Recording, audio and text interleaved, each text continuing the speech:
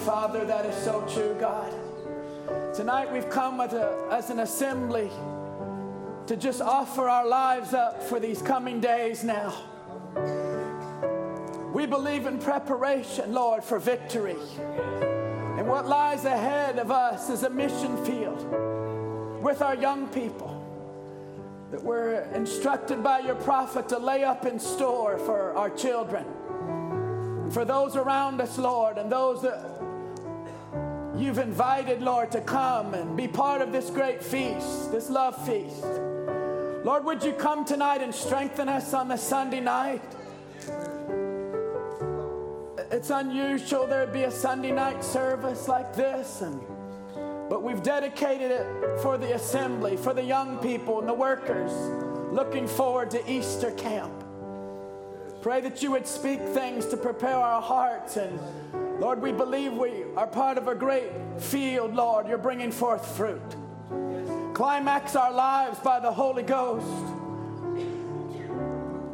Lord Jesus, may you give us strength tonight and throughout the day as some have tarried and stayed over. I pray that you prosper them and give them inspiration, Lord. And may they go home tonight saying it was good, it was worth it to be in the house of God. Strengthen the assembly in Jesus' name. Amen.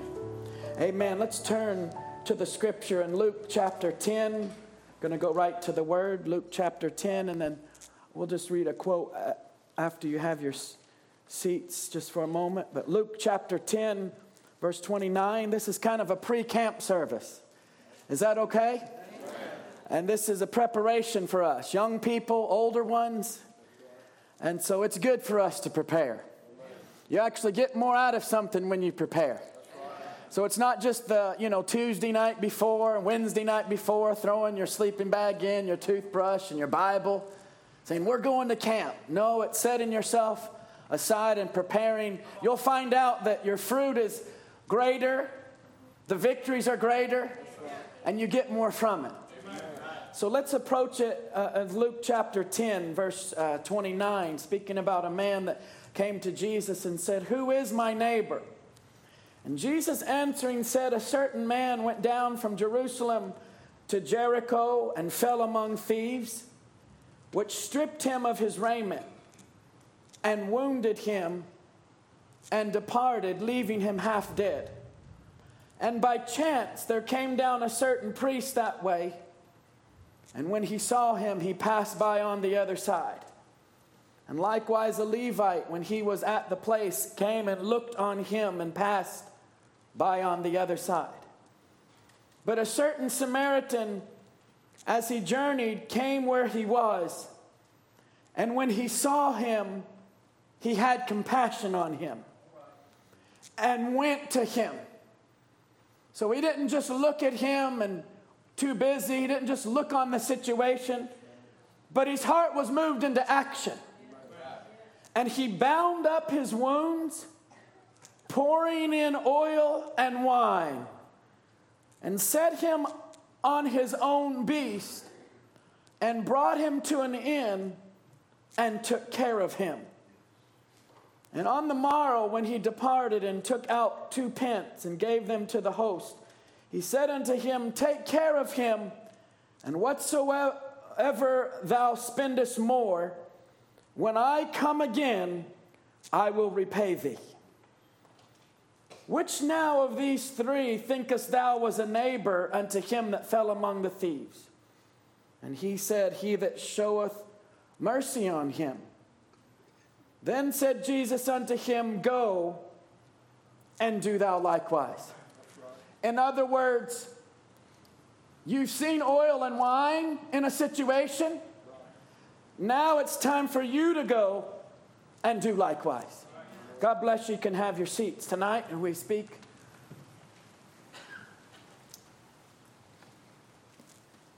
I'll just give a little foundation for tonight service for a little bit. We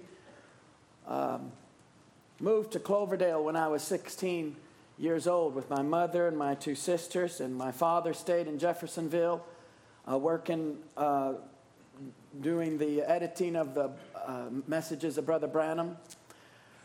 because there was a burden for the children and the young people to be in a good church. And as the years went by and we married and had our first son, and we moved back to Indiana to help. My father had begun a little church there. Then we pastored in Tennessee for 3 years just as a young man, and then went on to Arizona to help in a church there for 3 years. And then in 2000, we moved back to Cloverdale, all really for a reason for our family to be raised in a church that we had confidence in, and that the Lord could minister to my children and my young people and to my wife and I. It wasn't a ministry decision, it was a decision for my family. And I'll say, after all these years, 19 years looking back, and all 3 of my children being part of your Easter camp, and the labors that goes into that camp, and the young people and the ministry, I can say tonight, our family's a product of those kind of meetings. And I think you'd say the same, that you saw oil and wine poured into the situation in your lives. And that's why we are the way we are tonight, is because somebody poured in wine and they poured in oil. When Satan wanted to rip us up and tear us apart, and tonight we stand with all of our children serving God, their spouses serving the Lord. We're now grandparents again, if you can believe it. And being back in Cloverdale, we've helped our assembly with the young people and with the mini camps. We have a summer camp that we have each year. Then we have a winter camp that is just for our young people alone. And that's usually in February, March, and it's a winter camp because we have so many of our own young people. We just dedicate that, and Brother Timothy Pruitt has spoken at that before, and other ministers of the gospel, and we appreciate those times. We've just gone through a winter camp at our church, and over the years, it's been a privilege of ours to work with the young people of the message and minister at other camps around the world, and been part of families and situations as young people go through times like that. So coming here this weekend, it was an opportunity possibly to speak from our hearts before your camp services, and to just show the success of the Word of God and the wine and the oil that's poured into a situation, and how young people, when they have wine, which you know from the third seal, the Bible says, hurt not the oil and the wine. And the oil is the Holy Ghost, a type of the Holy Ghost. And wine is stimulation that comes from the Word. And so at sensitive time of a person's life, it's very important to have the right word and the right atmosphere to be poured in, or it can be devastating for their future. And tonight I want to speak a message in just preparation with you for your Easter youth camp that has not become just a local meeting, but it's become globally, as I said this morning, where young people and families and even pastors have the confidence to send their young people under your care because they've seen the atmosphere of oil and the Holy Ghost, and the wine flows freely. It's not cold, and it's not the programs, and it's not for the games, and it's not for boy-girl things. But it's for an atmosphere for there to be new births. It's an atmosphere for your young people, and then you invite other young people to come to be in your cabins, and you have the Gator Patrol, and you have the internet and the streaming, you have the ministers, you have the brothers and sisters of your church throwing in your efforts together. And I want to say, God bless you for that. Thank you for the 30 plus years that you've given up your Easter weekend, because you've invested into the souls of young people in the message. And I'll say now for you on this side, but on the other side, there will be thousands of lives that will come to you and say thank you for giving of yourself. Like we read in the Bible about this man that had been stripped and wounded and fallen among thieves. There's young people that have come to these services, that have been influenced by your sacrifices. And if you look, Sister Amy, can you bring up our slides and go to the second slides? I'll just go to the second one and look in verse 33 where this Samaritan had compassion. So he saw the need, but he was willing to do something about it. Then in verse 34, he did what the Levite and what the priest did not do. They saw the need, they saw the situation, but this man actually did something about it. And you have done something about it. This man went to this person, bound up their wounds, poured in oil, poured in wine, set him up on his own beast, which in the Bible a beast is an anointing, and brought him to an inn. And Brother Branham so many times said the inn is a type of the church. He brought him into a place that he could be healed and took care of him.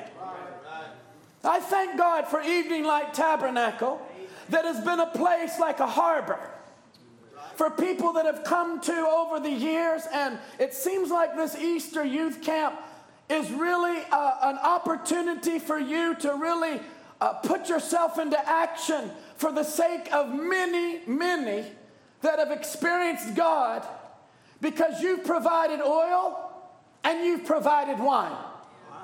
Now, Brother Branham talked about something. I'd like to read this quote with you out of What Is That in Your Hand? He said Moses had been a total failure. And there may be men here this afternoon, maybe ministers, that's been total failures. Maybe you've been as a housewife. Maybe you've been as a student at school. And maybe you've been as a child to your parents. Whatever you have been, let that be has been, and start from today. Amen. Whatever you have been, let that be has been, and start from today. Amen. No matter what it is. Maybe you've been a failure as a Christian. Maybe you failed to go on with God. If it's been, take note to what I'm going to say just in a few moments about this. Moses failed down in Egypt when he was born to be a deliverer, to bring the children of Israel out of Egypt. Why? Because he did it in himself. He took it upon himself to do it. And anytime you take things upon yourself and leave God out, then you're going to be a failure like Moses was. But can I say tonight, when you surrender your life to Christ and God flows through your life, it's going to be a success. Even if your past has been a failure, it's time for all of us to let our past be the has-been.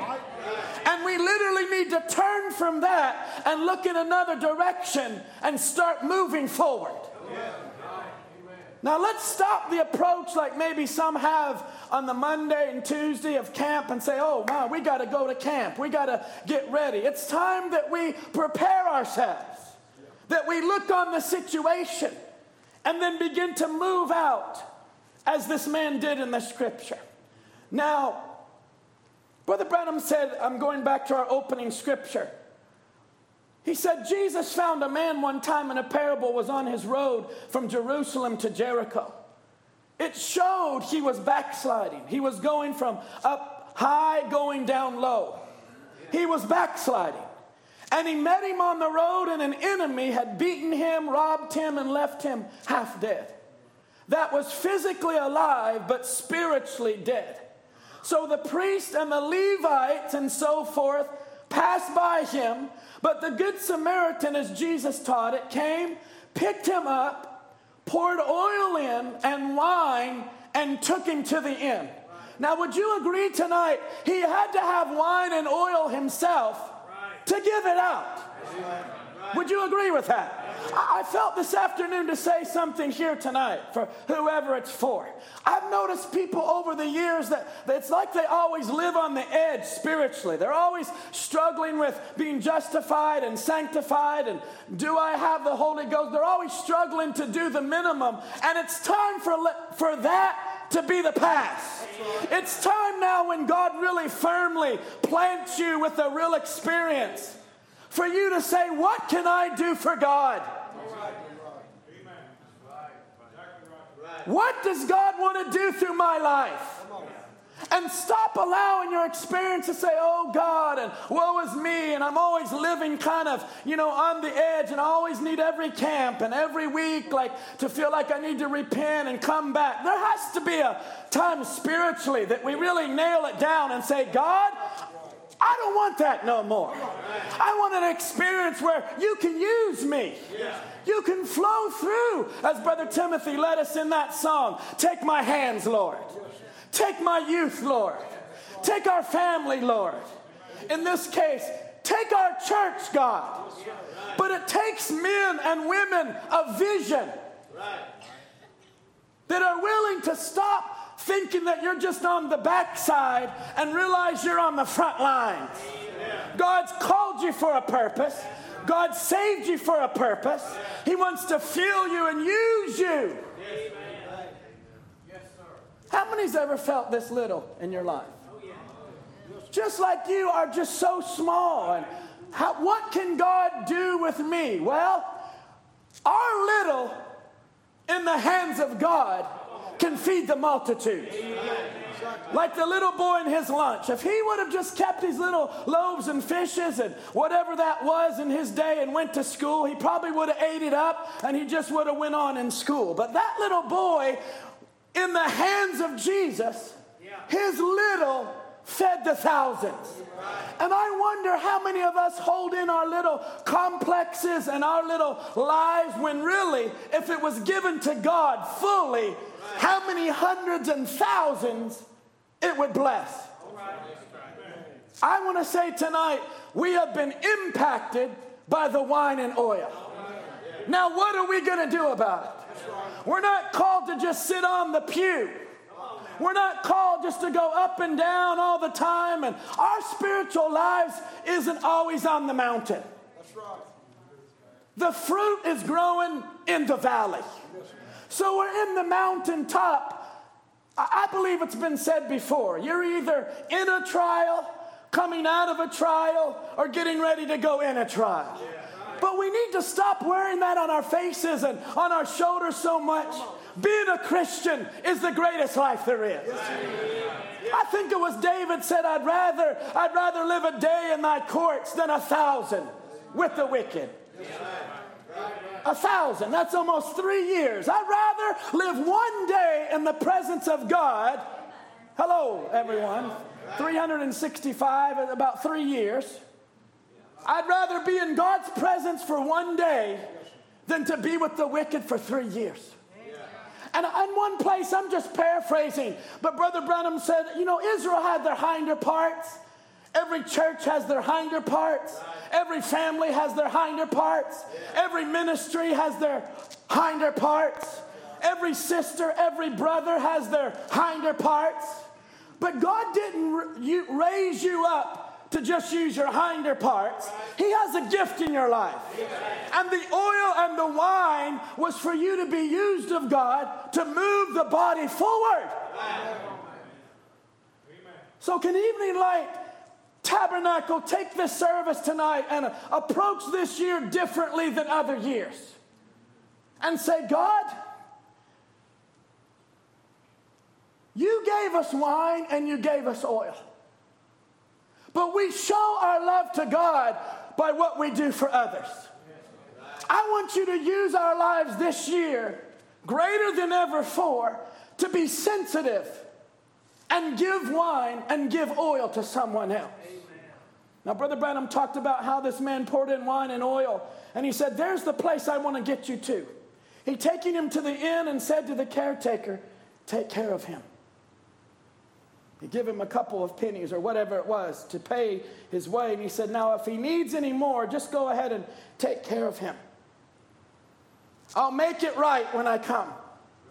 Now you shepherds, Brother Branham said, speaking to the ministry, God give you the Spirit and the Word to take care of these wounded ones that's been brought in. If you need any more, He'll take care of that when He comes. So just feed those sheep. All right. How many want to be good caretakers? God's given you wine and given you oil. It's not just for us to, just have an excitement ourselves and the Monday after camp say, my, wasn't those great meetings? Or, man, I'm so tired. Or, oh, my, we got to go back. No, God brings us to these mountain tops and to these sacred sands. Right. He's even preaching this message tonight and maybe even a special speaker to let you know that we can come into these times and go through them and come on the other side. God can use you greater than ever before. Right. I feel like I'm speaking like to the championship team in a locker room. You say, we've won so many times, Brother John. We've went to camps and we've had meetings and we've had services and we've had this. We're just going to go in. But, any winning coach isn't just always satisfied with how it's been. Right. It's like in our blood. It's like in our services. It's like in our singing. It's like in our preaching. It's like, I believe there's more titles for us. There's more souls to be saved. If we're not careful, we get in a rut and say, oh, wow, we don't need to do that, Brother John. We bring the wires. We bring our sleeping bag. We're going to another camp. It's going to be this way Thursday night. It's going to be this way Friday. Saturday night's going to be this. And we're going to have baptism Sunday morning. We're all going to be tired. And I hope nobody's throwing oranges and drinking coffee on Sunday morning like there was a few years ago. And all the things that have gone on. And you remember. Is that true? And it's like as time goes on, we start weighing things. Oh, that was a 10. That was a 5. Oh, that's an 8. Oh, that was a dud. Or I'm tired. Or, that certain preacher, I don't really get much out of their ministry. Oh, no, here we go again. It's that person singing. And we need to move out of that mindset. We need to move out of that way of thinking. And we need to say, God, I've been impacted by the wine and oil. I'm going to come into this saying, God, I'm going to be more sensitive this year. Do you want to use us? So rather than going in backslidden and away from God, why don't we go into it with our hearts ready to go? Preparing our hearts. I wrote something in my notes to say after this morning's service. Sometimes God may choose to make your testimony public and to make it a great testimony and make it to where you're almost embarrassed to say, well, a lot of people know. He makes your testimony public. But He may allow your private life to experience a lot of pain and a lot of suffering and a lot of turmoil. I said that to help some of you, to let you know. God may use your sickness or your family trouble or a certain thing you're going through and make it a great testimony. And why do they call my name? Or why does it seem like this is happening to me? My need is so public. Do you remember Brother Branham? Sometimes he would talk to people and talk to them about personal things in their lives. Why do you have to say it so publicly? It's like the whole world knows I've got this issue, or, you've got a problem with smoking, or you've got breast cancer, or you're nervous. Is that right? And I see this thing. It's like, stop it. Stop being so public about my private life.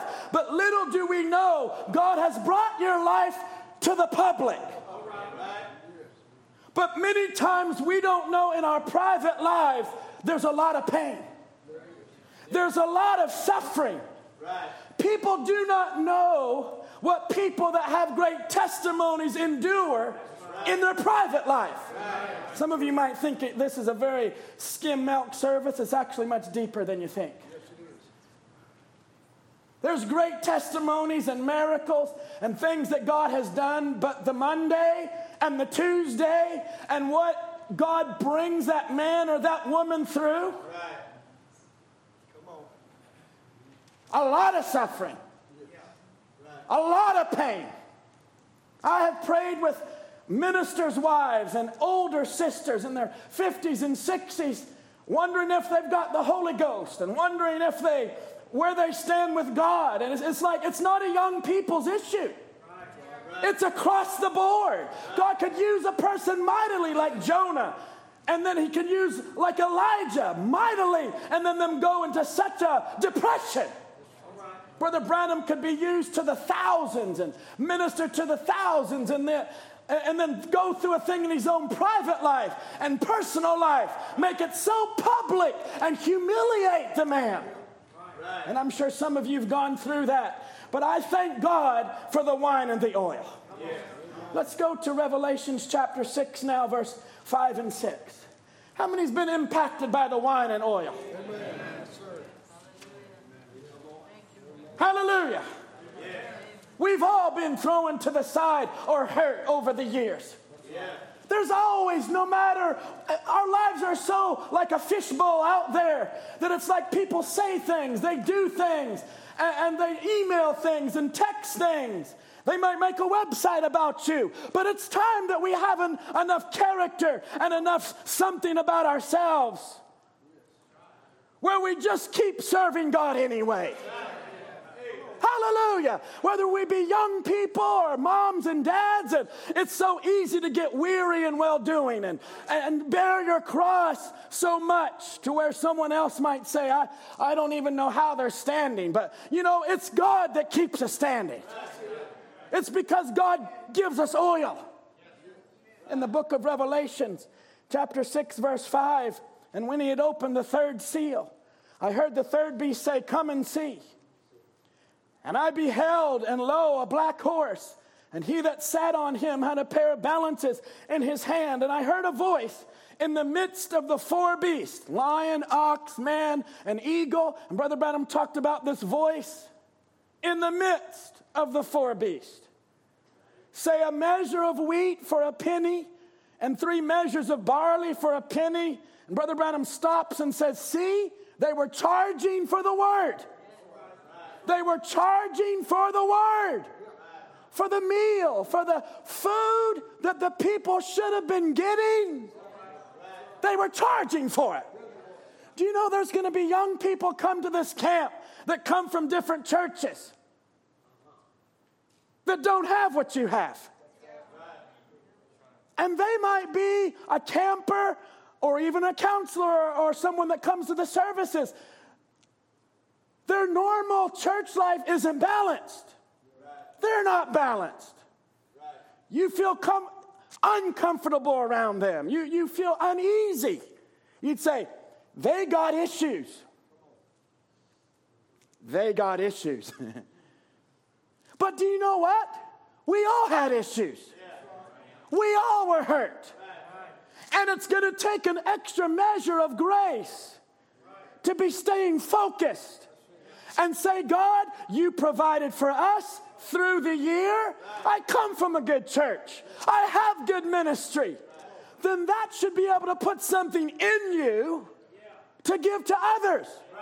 So we need to stop our laughing and joking or saying, man, they got issues. Man, they're full of themselves. And instead of just turning it around and saying, God, help me this year to have the right attitude.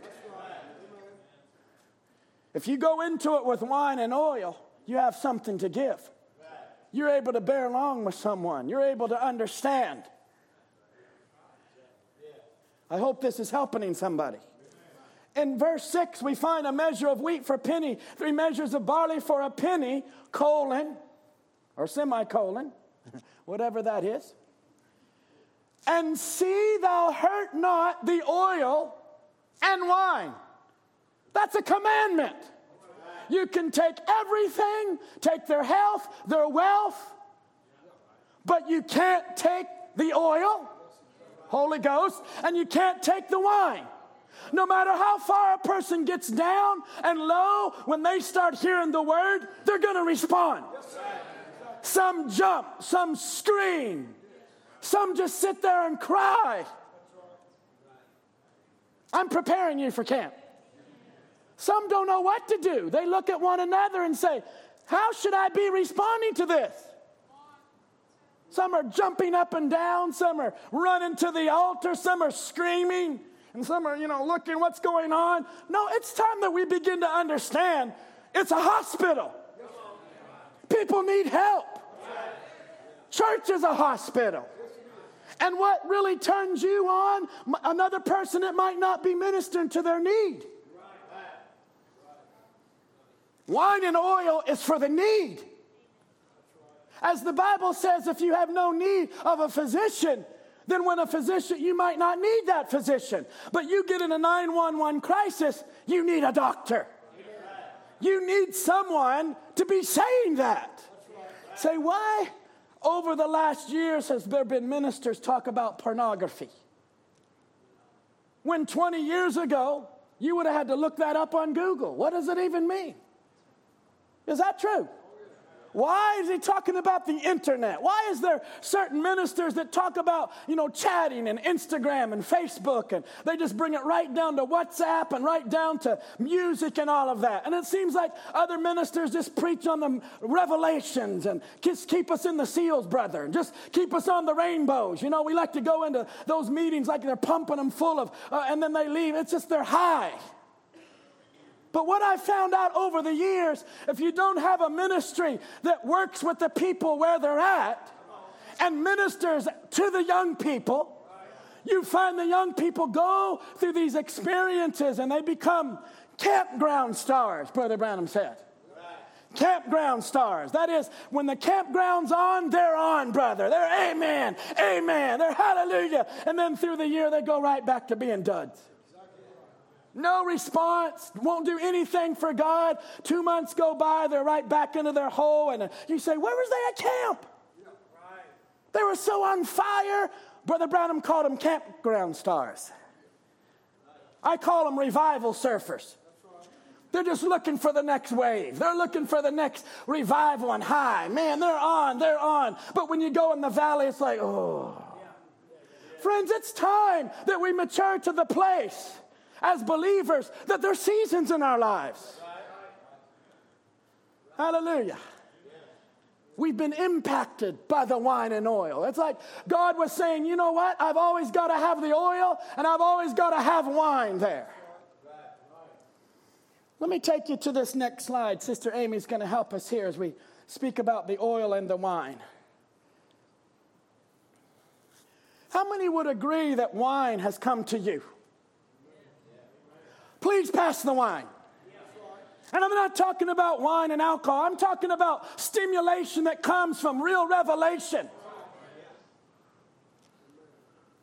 We just came from our winter camp. These are 3 photos of our campground. Brother Tim Pruitt, the Lord willing, will be there in a few weeks. Brother Timothy's been there for winter camp. This is what it looks like in the winter time.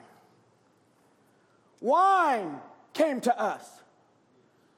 Oil has come to us. Right at the very time that we needed it, God provided it. But I want to say this is really the heart of tonight's message.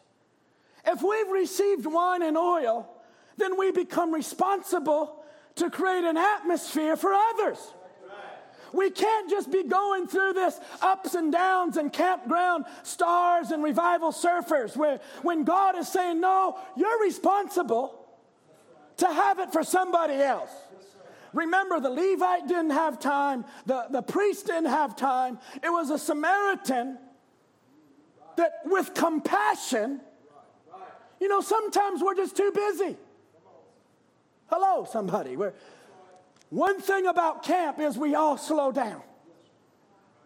It's like we're there for a cause, for a purpose. God brings our focus down. We are here for souls.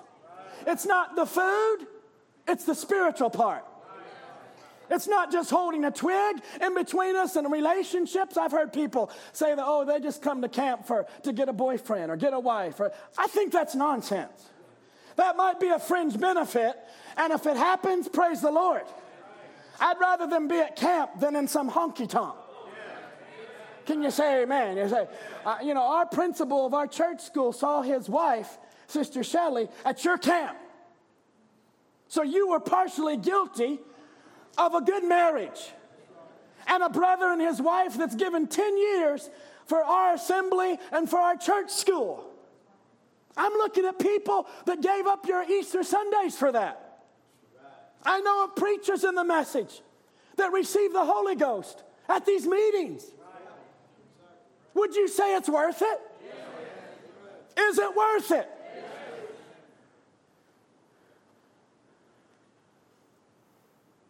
But how many times have you done it? And then you just wondered, I asked Brother William last night, Dexter, about this. Brother William, you might remember this.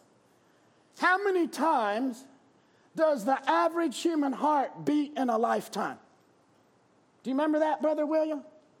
Yes. And you know what William said to me? He said, well, it beats more when I play soccer. Yeah, that's nothing but the truth, brother. Brother John's heart beats more when I'm on the treadmill and I'm running. It goes up to 140 plus. But do you know the average human heart in a lifetime, how many times it beats? I'm staying on my message. The average person's heart beats 60 to 100 beats a minute. Over 100,000 times a year. Over 35 million times a year, thank you, over 100,000 times a day, over 35 million times a year, in 70 years, 2.45 billion. Look at that. If you live longer, up to 80 years, 2.8 billion times that your heart beats. Now, it's a sign of a heart condition. I'm not giving you a science lesson. I'm just letting you know God is concerned with your heart beating.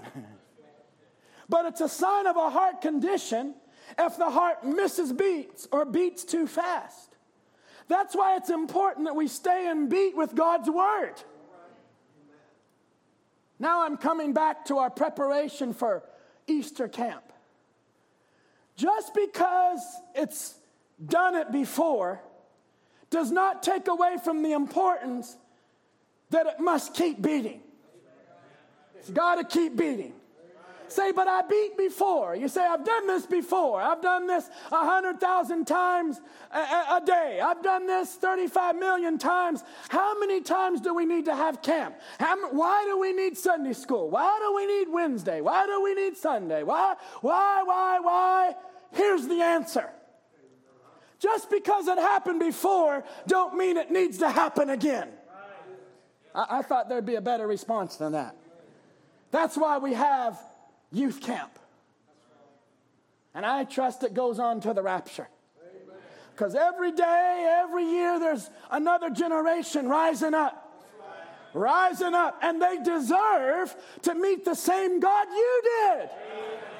Hallelujah. You say, I've done that before, Brother Baxter. I mean, how many times does the Gator Patrol have to take our four-wheelers? How many times do we need to have this big meeting? And why? We can get to a place that the older ones can say, come on, we've been 30 plus years without even an Easter service at our church. Why? And if we're not careful, we can make it a negative in saying, praise the Lord. We have 700-800 people join us for Easter. And now the world knows about it. Now it's become a standard around the world. Where they say Louisiana camp is a place where young people can meet with God. It's not seminar-style teaching. It's not just talking about relationships. We're not just dealing with money issues and things. We're dealing with heart issues. And I pray it keeps beating until the time of the rapture. I'll say this because my older son went to the camp. My middle son went to the camp. My daughter went to this camp. In fact, excuse me, Brother Tim, but the very year we couldn't afford for her to go, your pastor paid the way. And on Wednesday night, after church, Brother James, I was on the internet getting her ticket, and her and my wife flew to Louisiana, and that year, the Lord dealt with her life.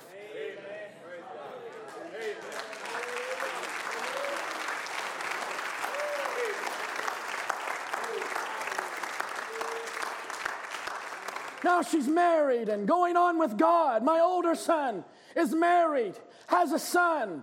My middle son, Michael, that when Brother Jeremy Schreiner,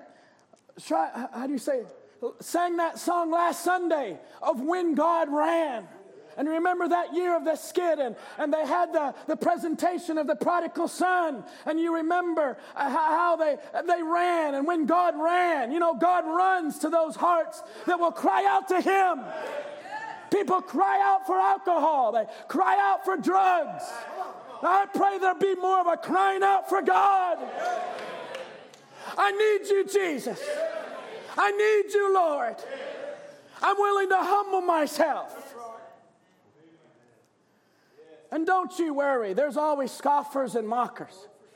There's always churches that send their young people. And I remember one year, I'm getting personal, but I remember getting videos of one church that sent their young people to the camp. And on the way home, they stopped at a rest area. And the Holy Ghost had so moved on their young people. They're going around and around the van right at a rest area. It's nighttime. I remember the videos.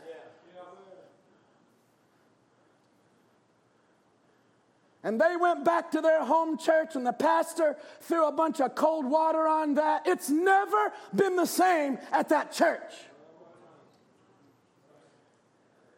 Because they don't like the emotion. They don't feel that it was real. They don't want their young people to be a part of that atmosphere. I say they need more of that atmosphere. Instead of pouring water on it, I would have been pouring gasoline on it. I would have been saying, what can we do? Too often times they're just trying to justify their backslidden state. And their churches are cold and indifferent. And they have young people come back home on fire for God. And they're just quick to say, oh, that's just emotion. They stand up and give a testimony, and a few months later they're back into a situation worse than ever before. I think there ought to be a change to that. I think we need to feed that and encourage that and say, what can we do for our families? You have strong young people, you have strong families. You have strong families, you have strong church. But this year, I'm challenging you. We've received oil, we've received wine, but now God is holding us accountable to have that for someone else. He put him up on his own beast and carried him to the end. That means he had something to give out. Let me give you another illustration. How many times does a farmer work his field? They plant the field, they weed the field, they water the field, they cultivate the field, they fertilize it, they harvest it, then the rains come, then they have a bunch of locusts come through, then it rains too much, and just their crop failure, you know what they do the next year? They plant again, they weed again, they water again, they cultivate. Just because you have a bad winter, it's not going good. What is it? It's the nature of the farmer. And I want to say tonight, God will keep working his field, and I'm happy to be a laborer with him. Oh, you say, this young person did that young lady. Did you hear about what's going on with that young lady? Did you know what that young man? It doesn't matter. We just keep planting. We just keep weeding.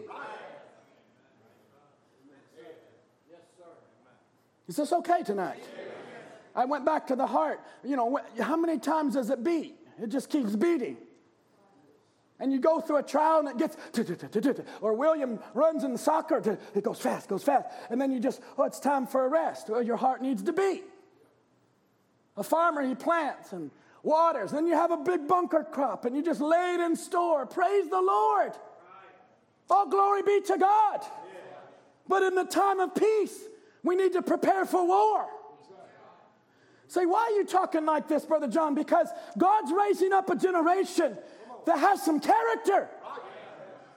That's why the older generation many times gets nervous and concerned, because many of them went through the Great Depression, or they went through times of hardship, and the new generation has everything handed to them, given to them.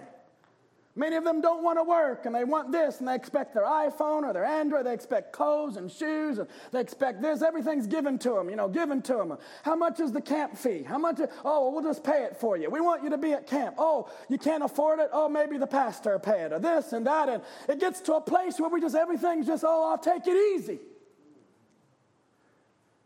Well, maybe it's good this year for them to pay their own way.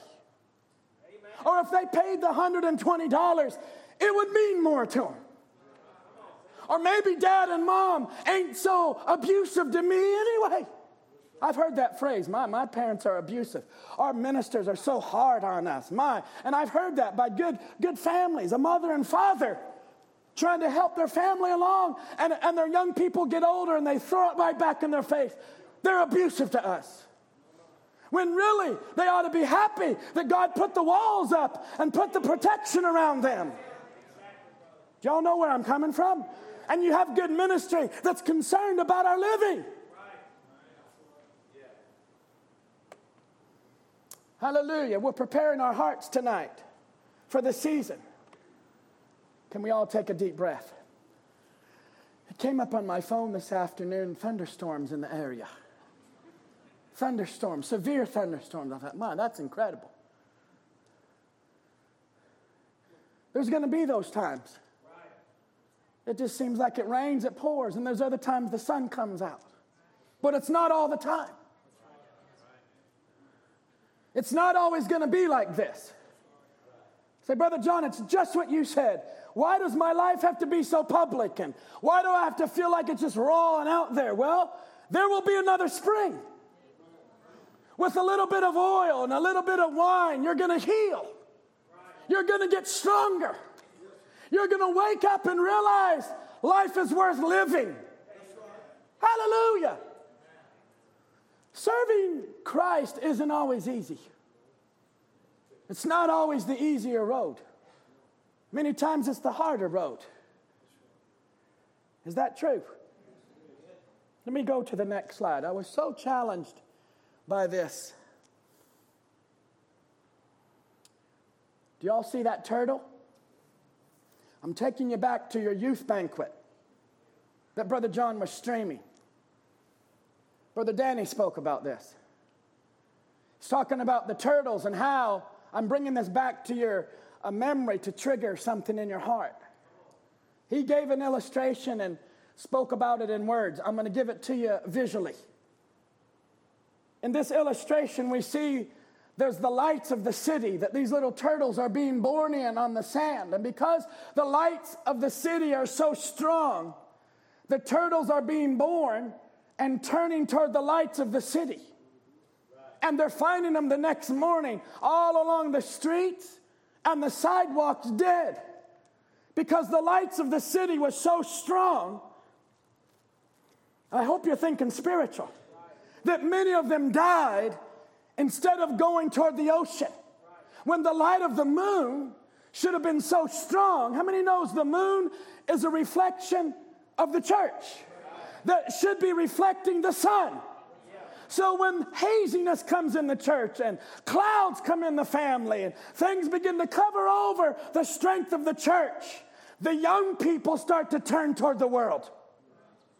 The lights of the city, the lights of the world begins to pull so strongly, Brother Joe, that it pulls them into death. And watch this as we look on the screen. They find them the next day on the streets of the city. They're turning their eyes toward the lights of the city. And here's a photo. I won't keep it there long. This is what happens to someone that lost their way. Say, what happened to that young person? How could they lose their way? It's because the lights of the world was calling to them, and they got out on a road, and Satan destroyed them. Don't let this be your testimony. It's time that the bride of Christ realize that you are the light of the world. And if the light loses its pull, then our young people being born in the message will turn toward the lights of the world, and it has a pull on them. And we find them on the streets of Laodicea. They're squashed. I say, God, send a Holy Ghost revival. Keep our family strong. Keep our church strong. Bring in ministries and bring in, ministries are like doctors. And if you have a special need, it's not just many times a general doctor you need someone that's trained, whether it's a heart specialist or a knee specialist or your hip is out. You don't just need a foot doctor, you need a hip doctor. They've done that before. They've been there before.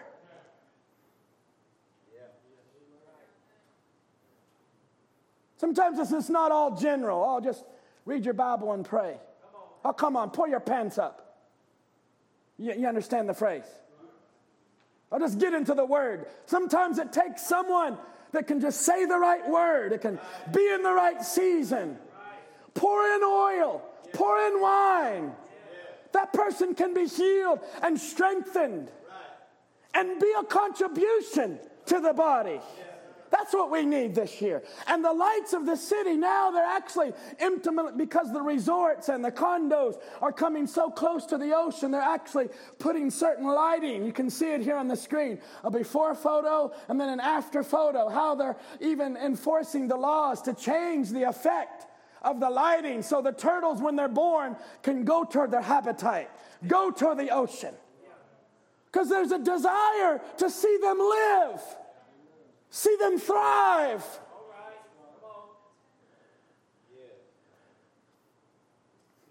I wish we had another service. But the older generation wants to trust you. They want to give you the baton. They want to say, go for it, brother. Go for it, sister. They want to have confidence in you, but they're looking for the Christ, for the character. I think it's time to rise to the occasion. Like Joshua and Caleb, they were willing to go forward into the new land. Hallelujah. I trust this is good tonight to prepare your heart. And this is the strength of the moon. And some of you might be standing on the shore, maybe just at that valley of decision. I hope this year God can really do a turn in your heart to realize what God's done for me. I want to see it for someone else. If God can give us solid, strong families, those families ought to be dedicating themselves to the body and saying, what can we do for somebody else? Now, excuse me, but I'm going to be real honest right here. How many believe in the token? That all you and your household shall be saved. Our children will be saved. This promise is unto you and your children. Rahab, bring them in and they're going to be saved. We preach that. We apply that. Brother Branham said, I believe it for myself, I believe it for my family, and I believe it for all of you. But never have we been in a generation like this where we have young people and families being raised in the message. And in good families and in good churches, we have people making their choices of not to serve God and to go into the world. Oh, you say you have so many adults now that are almost becoming stunned. Where did we go wrong? Or what should we have done? And in fact, it ought to be just the opposite. It ought to be, Lord, you gave them to us. We apply the token. We commit them to you. That's up to God to take care of that.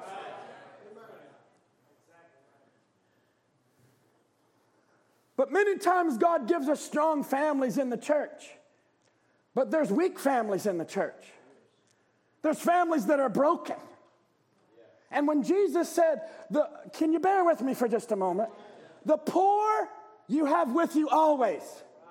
It's not just poor financially. There are people that are poor in spirit, poor in revelation, poor in just mental capacities. Their health is poor. And we will bear them right till the time of the change. There will be men and women in the church that bear ye one another's burdens. And instead of looking down on people and looking at one another's weakness, we need to learn to block for one another. And if somebody fumbles the ball, we need to pick it up. I'm preaching a pre-camp service. There are those that no matter what you do, pour it in, have a great service, they just continue to just go bad and worse and seem like they're going in the negative direction. But you've got to let your faith stay with Christ. Stay with the Word. I hope that helps somebody. I believe God's preparing our hearts now for this season. I believe there's some victories that's going to be ahead. And it might not happen the way you're expecting. In fact, it might be just the opposite the way you think. I've seen ministers in a service look so bored and look like they're getting nothing after it, and there's someone else in the same service that is connecting, and that's exactly what that person needed. I've seen older ones just see, they go to sleep, they lose interest, they say, where are they coming from? And another person in that service say, that was thus saith the Lord. It's like you were saying things that me and my wife was talking about last night, or me and my children, we just dealt with that yesterday. I've personally dealt with it in the ministry and gotten a lot of grief and coming back from elders, only to get another response from another person and say, that was exactly what I needed.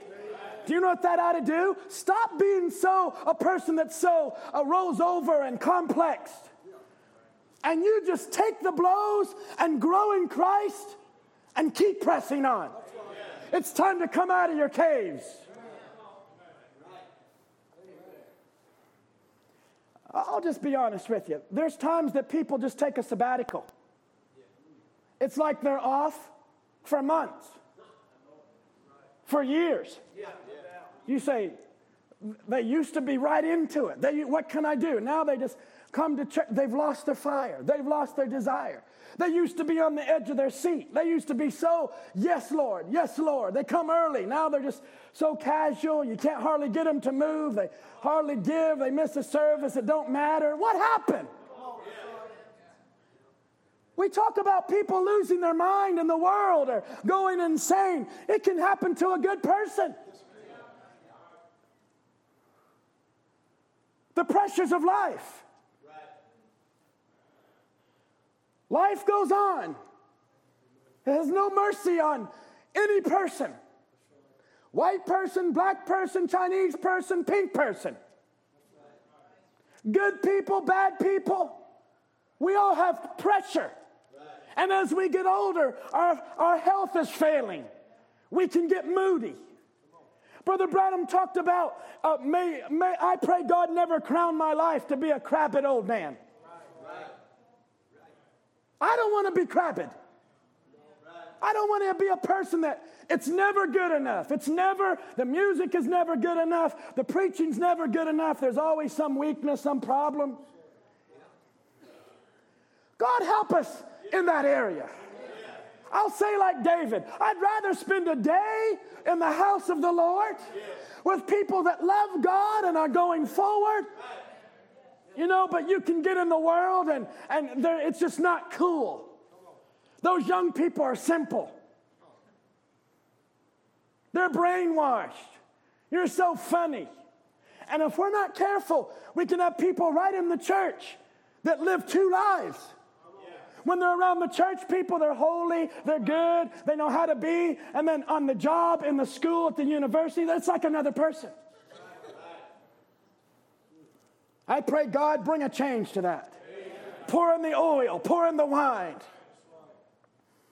Give us divine pulsations. Give us supernatural visitations. Now, I'm praying for Thursday night, Friday morning, Friday night, Saturday night, Sunday morning. God, give us dealings of the Holy Ghost that is God sent. God might not be talking to you the same, but there might be another person. God is walking right in their front door, discerning everything about their lives. And we need to bear their burdens by staying interested, staying in prayer. I'm admonishing you tonight. I'm encouraging you. This is now 30, 40 years of Brother John being raised in the message and going through camps and preaching pre-camp services and then the service after camp, and being able to understand how the Lord's dealing in our assembly. Now I'm bringing it to your church. It's important that we learn to recognize the signs of God's dealings and seize those moments. I think it's important to recognize these are precious times.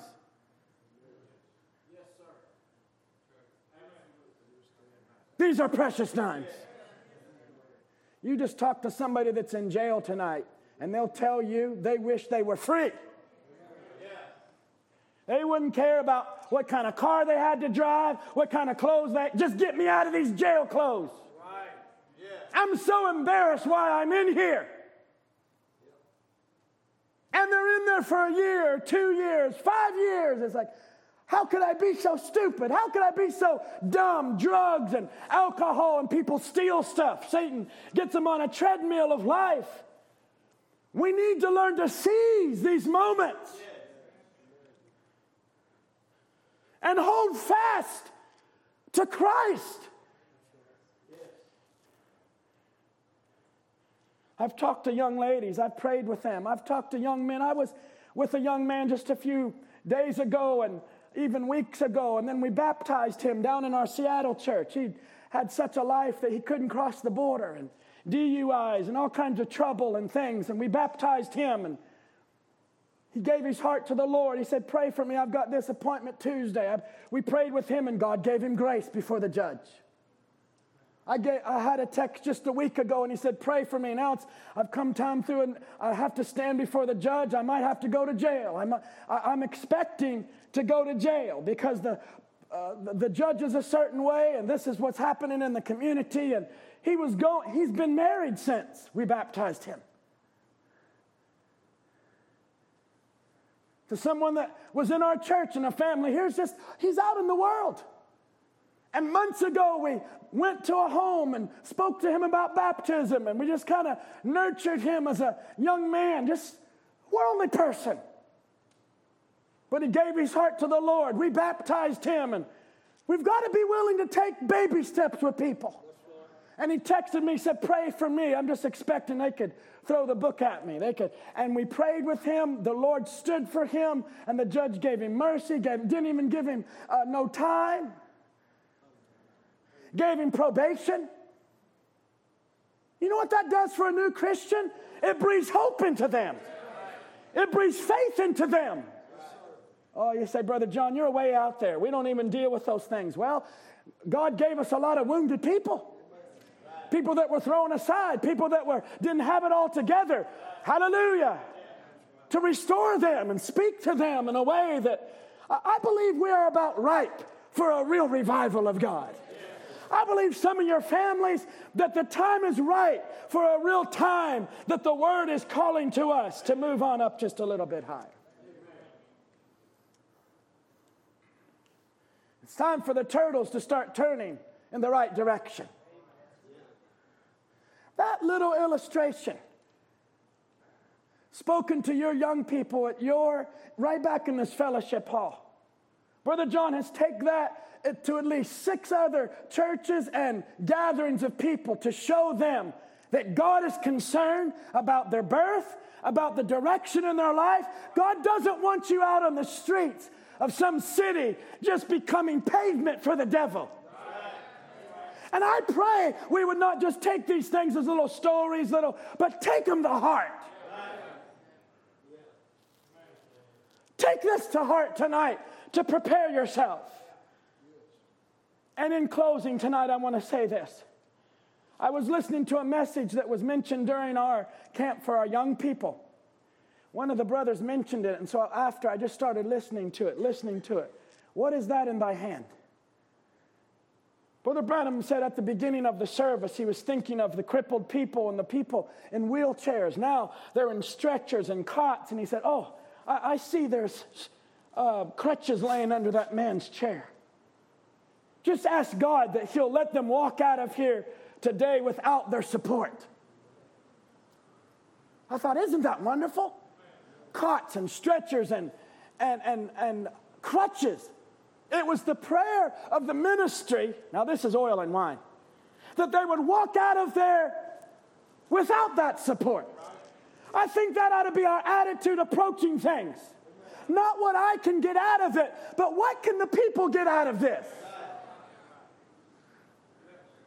Do you know what happened at the end of that service? Brother Branham started to talk about Shamgar and how God anointed him, and the enemy was coming to take away his crop, and he saw his wife and saw his children, and the Philistines were taking the crop every year, every summer. They'd lay it up, and then the enemy would come, and his righteous indignation got up his head. He said, and that's what ought to happen to you here on these cots and stretchers. And we come into Easter youth camp. There's young people come in burdened and troubled. Can you help me as I close the service? They're not in physical wheelchairs. They're not in spirit, stretchers and filling up the whole altar with cots. And there's not a lot of people with crutches. But spiritually, Satan comes in through the year and he's nothing but a robber and a thief. And he destroys and takes their joy and takes their passion and tries to steal their experience. I think it's time that the ministry begin to give freedom to be able to say, I trust they walk out of here without that kind of support. Take your burdens to the Lord and leave it there. Say, I'm going to go in with these things and I'm going to leave with them. Nope. God says, no, you leave them right here. Brother Branham said Shamgar got his indignation up, and he said, that's what ought to happen to these on the cots and stretchers. Just get a little mad at the devil. Forget about your nice hair and what people's going to think about your clothes. And, well, if I go up there, they're going to think I'm backslid. Well, friends, the altar is more than just for backslidden people. It's for young people that want to get right with God, and for those that say, God, I want to consecrate myself. Would to God that all the pews were gone, all the chairs were gone, and the whole sanctuary was just a place of the altar. We get so comfortable sitting down. I know of people that stream the camps that would love to be there. And you see people, they're just so, and there's young people that are watching those meetings. They're weeping, they're crying. They say, how can that be, Brother John? I've been with young ladies from Poland. And then say, Brother John, I'm the only young person in our church. And we were having a special meeting in Poland there, and they come from Czech Republic and all the countries surrounding there. And this young lady came all the way across Poland. She said, Brother John, I'm the only young person in our church.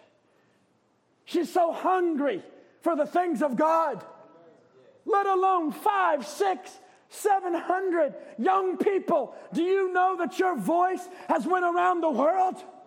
There's young ladies and young men that are just there drinking it in, soaking it in. They die to be in your place tonight. They die to have a daddy like you got, a mother like you got, preachers like this. Brother Craig's away tonight in Baton Rouge. But look at this platform. Men that love you, that give you oil, give you wine. Say they're burdened and they talk about this, they talk about that. It's a good thing they talk about it. I stand here tonight as a trophy of God's amazing grace. Somebody had patience with me. Somebody put up with me. Somebody bore our burdens and was willing to listen. Hallelujah. They didn't shove me aside. They didn't say, you're no good. You're never going to make it. I'll sit down and shut up. No, they were encouraging. They were positive. They picked you up. They bound up the wounds.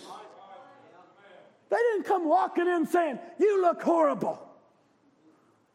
That was a horrible, man. That was a horrible. Sometimes we all feel like our lives are horrible, and that's the very thing God is working out a miracle. He's working a character through your life. But you got to be willing to turn toward the light of the Word and say, Lord, I don't understand everything, but I want to serve you.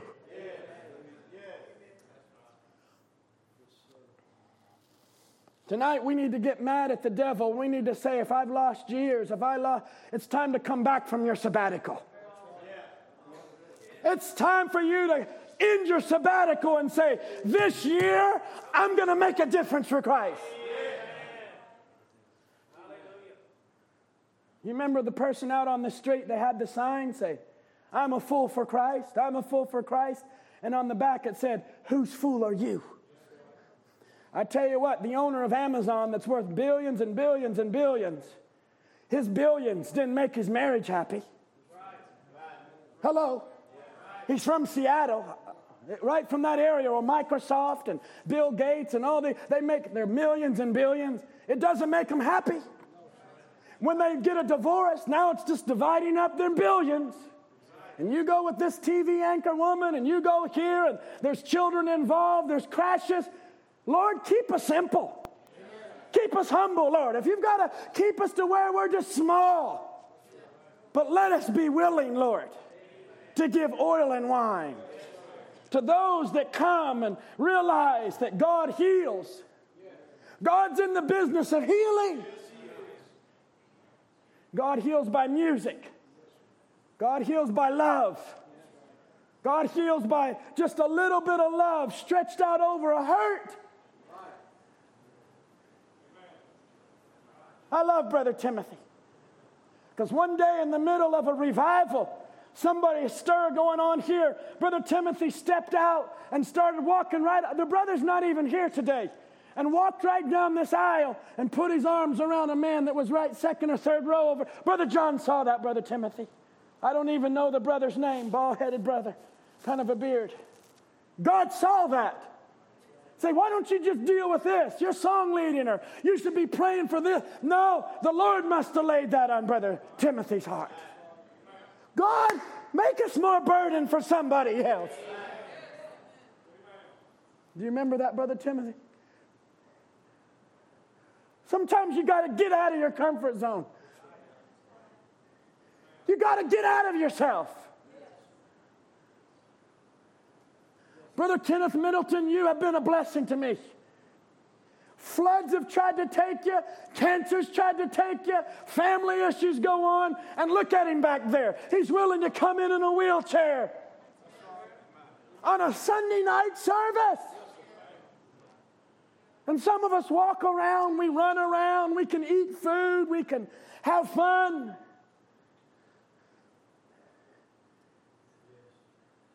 Hallelujah. God, give us more burdened people.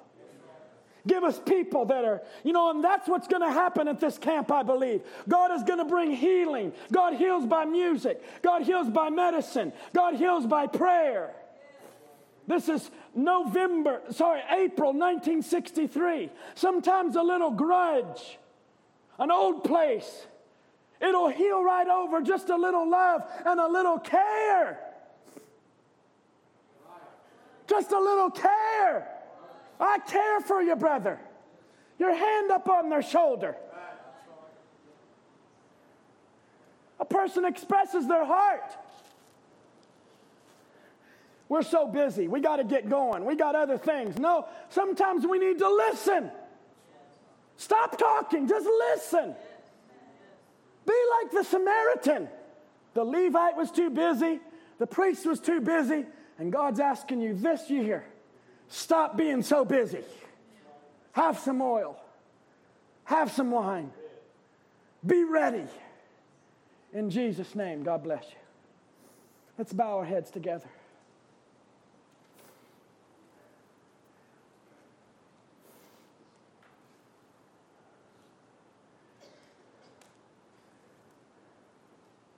God's preparing us. He's trying to see those that are interested in the symphony. Who's interested? He's looking out over the orchestra saying, who's interested? And you see the beat of the sheet music, and it goes along for a certain time. Then there's a burst here, and then the drums begin to play. Then God begins to call on this person over here because there's a drama. and this great sympathy. And God knows as the composer that it's time for a change. And he's looking out over the orchestra, the sympathy, saying, who's interested in the change? Who's willing to turn? I said, Brother John, I'm so used to going in this certain way. I'm so used to playing my life in a certain way. Me and my husband, me and my wife, it's we and us. And my brother John, we're older up in years now, and we're just concerned about our health now and our grandchildren or something. But God is asking you to get a much broader vision. Say, my young person's gone to the world, or they're getting cold on God. Why don't you begin to pray for other young people and other brothers and other children, and start getting a burden. Be a counselor. Can I sweep the floor? Can I come and pray? Can I come a little early and pray for that young lady? She's struggling.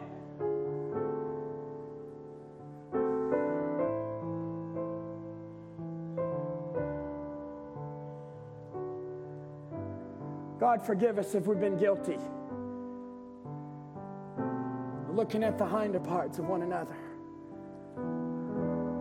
People fumbling around, people making mistakes. If we're not careful, we start making fun of them and start singing, people singing and trying to do their best, and we're making fun, we're laughing. Maybe there needs to be a change of heart. Saying, God, you've brought me into this body. Forgive me if I've been guilty of that, Jesus. I wonder tonight if you can lend your shoulder to the wheel and say, Lord, this Easter, this camp that's coming up, I want to be more sensitive.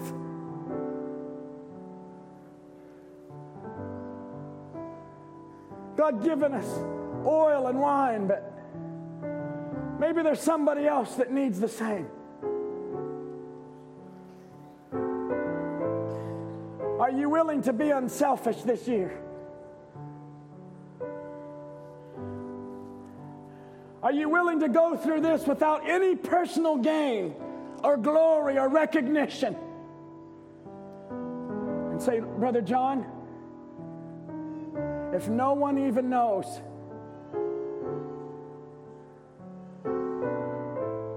but I'm going to make a contribution. I'm going to do something. I'm going to set myself aside in prayer.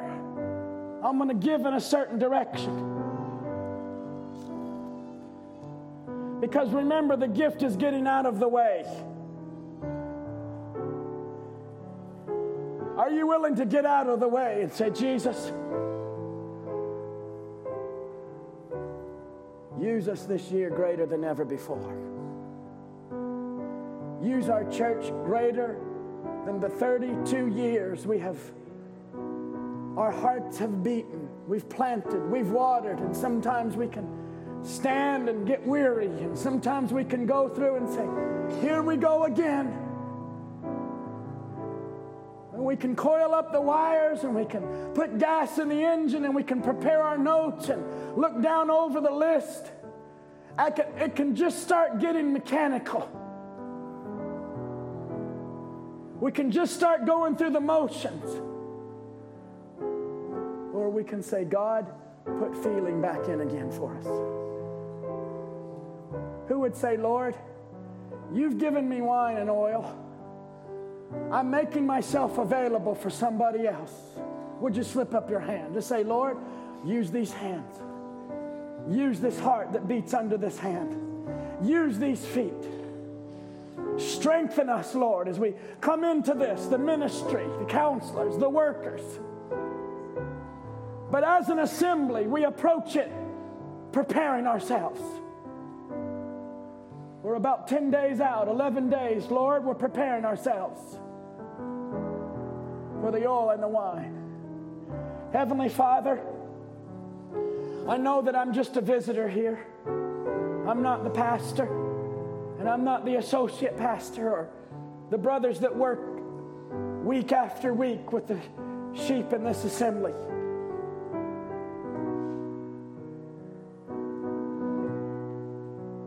we're still part of the team. We're still part of the body of Christ. And we've seen the years of success and the fruits that have come from the labors now of what we're approaching in the next few days. Let us set ourselves aside. Don't let us be like robots and like people that have just done this before. But let us be a people that's invigorated. Let the blood flow. Let the heart beat again. Let the seeds be planted. Turn on the sprinklers, Lord. Let there be showers of blessing. Pour out your Spirit upon the musicians, Lord, the singers and the specials. Let the ministers, Lord, it be laid upon their hearts, even now and in the coming days, strongly. I believe you can prepare a minister for weeks and years and months. I believe you can change the direction right while they're standing at the pulpit. Because somebody's calling. There's a sheep that fell over the crevice. There's somebody needy. Lord Jesus, I was that person. We've never been the same. From that night, we raised our hand. We gave our hearts to you and were baptized. We have never been the same. We've come to camps. We've been in meetings. Each one of these brothers that's on the platform have ministered to my soul and the souls of my children. And now my grandchildren, my little grandson, when he hears the voice and they see the preacher and they wonder, what is Papa John listening to? And they see it's the church, it's singing, it's ministry. Lord, don't never let us get too old in our hearts for the fire of the Holy Spirit to be shared with somebody else. Put oil into us, God. Put wine into us, Lord Jesus. Let us be a people that's prepared now. I pray the Holy Spirit would empower this congregation for these next days, Lord, as they set themselves aside and prepare for the victories.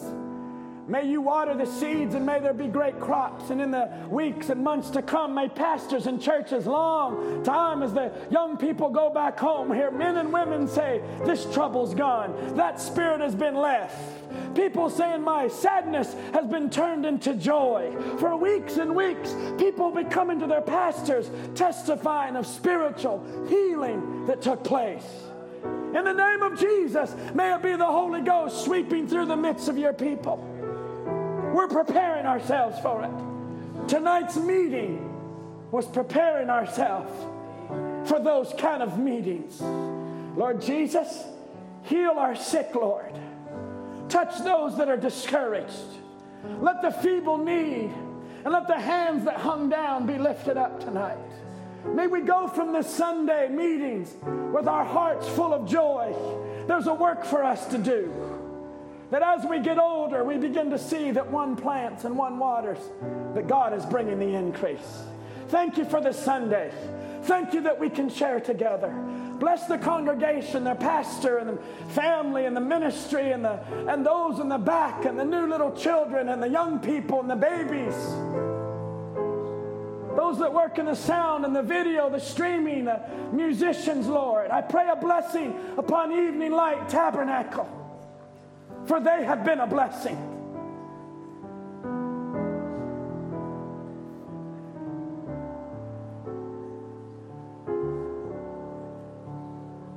Let them know, Lord, that they've been part of a blessing. In Jesus' name, we thank you, Lord, for the Timothy. Only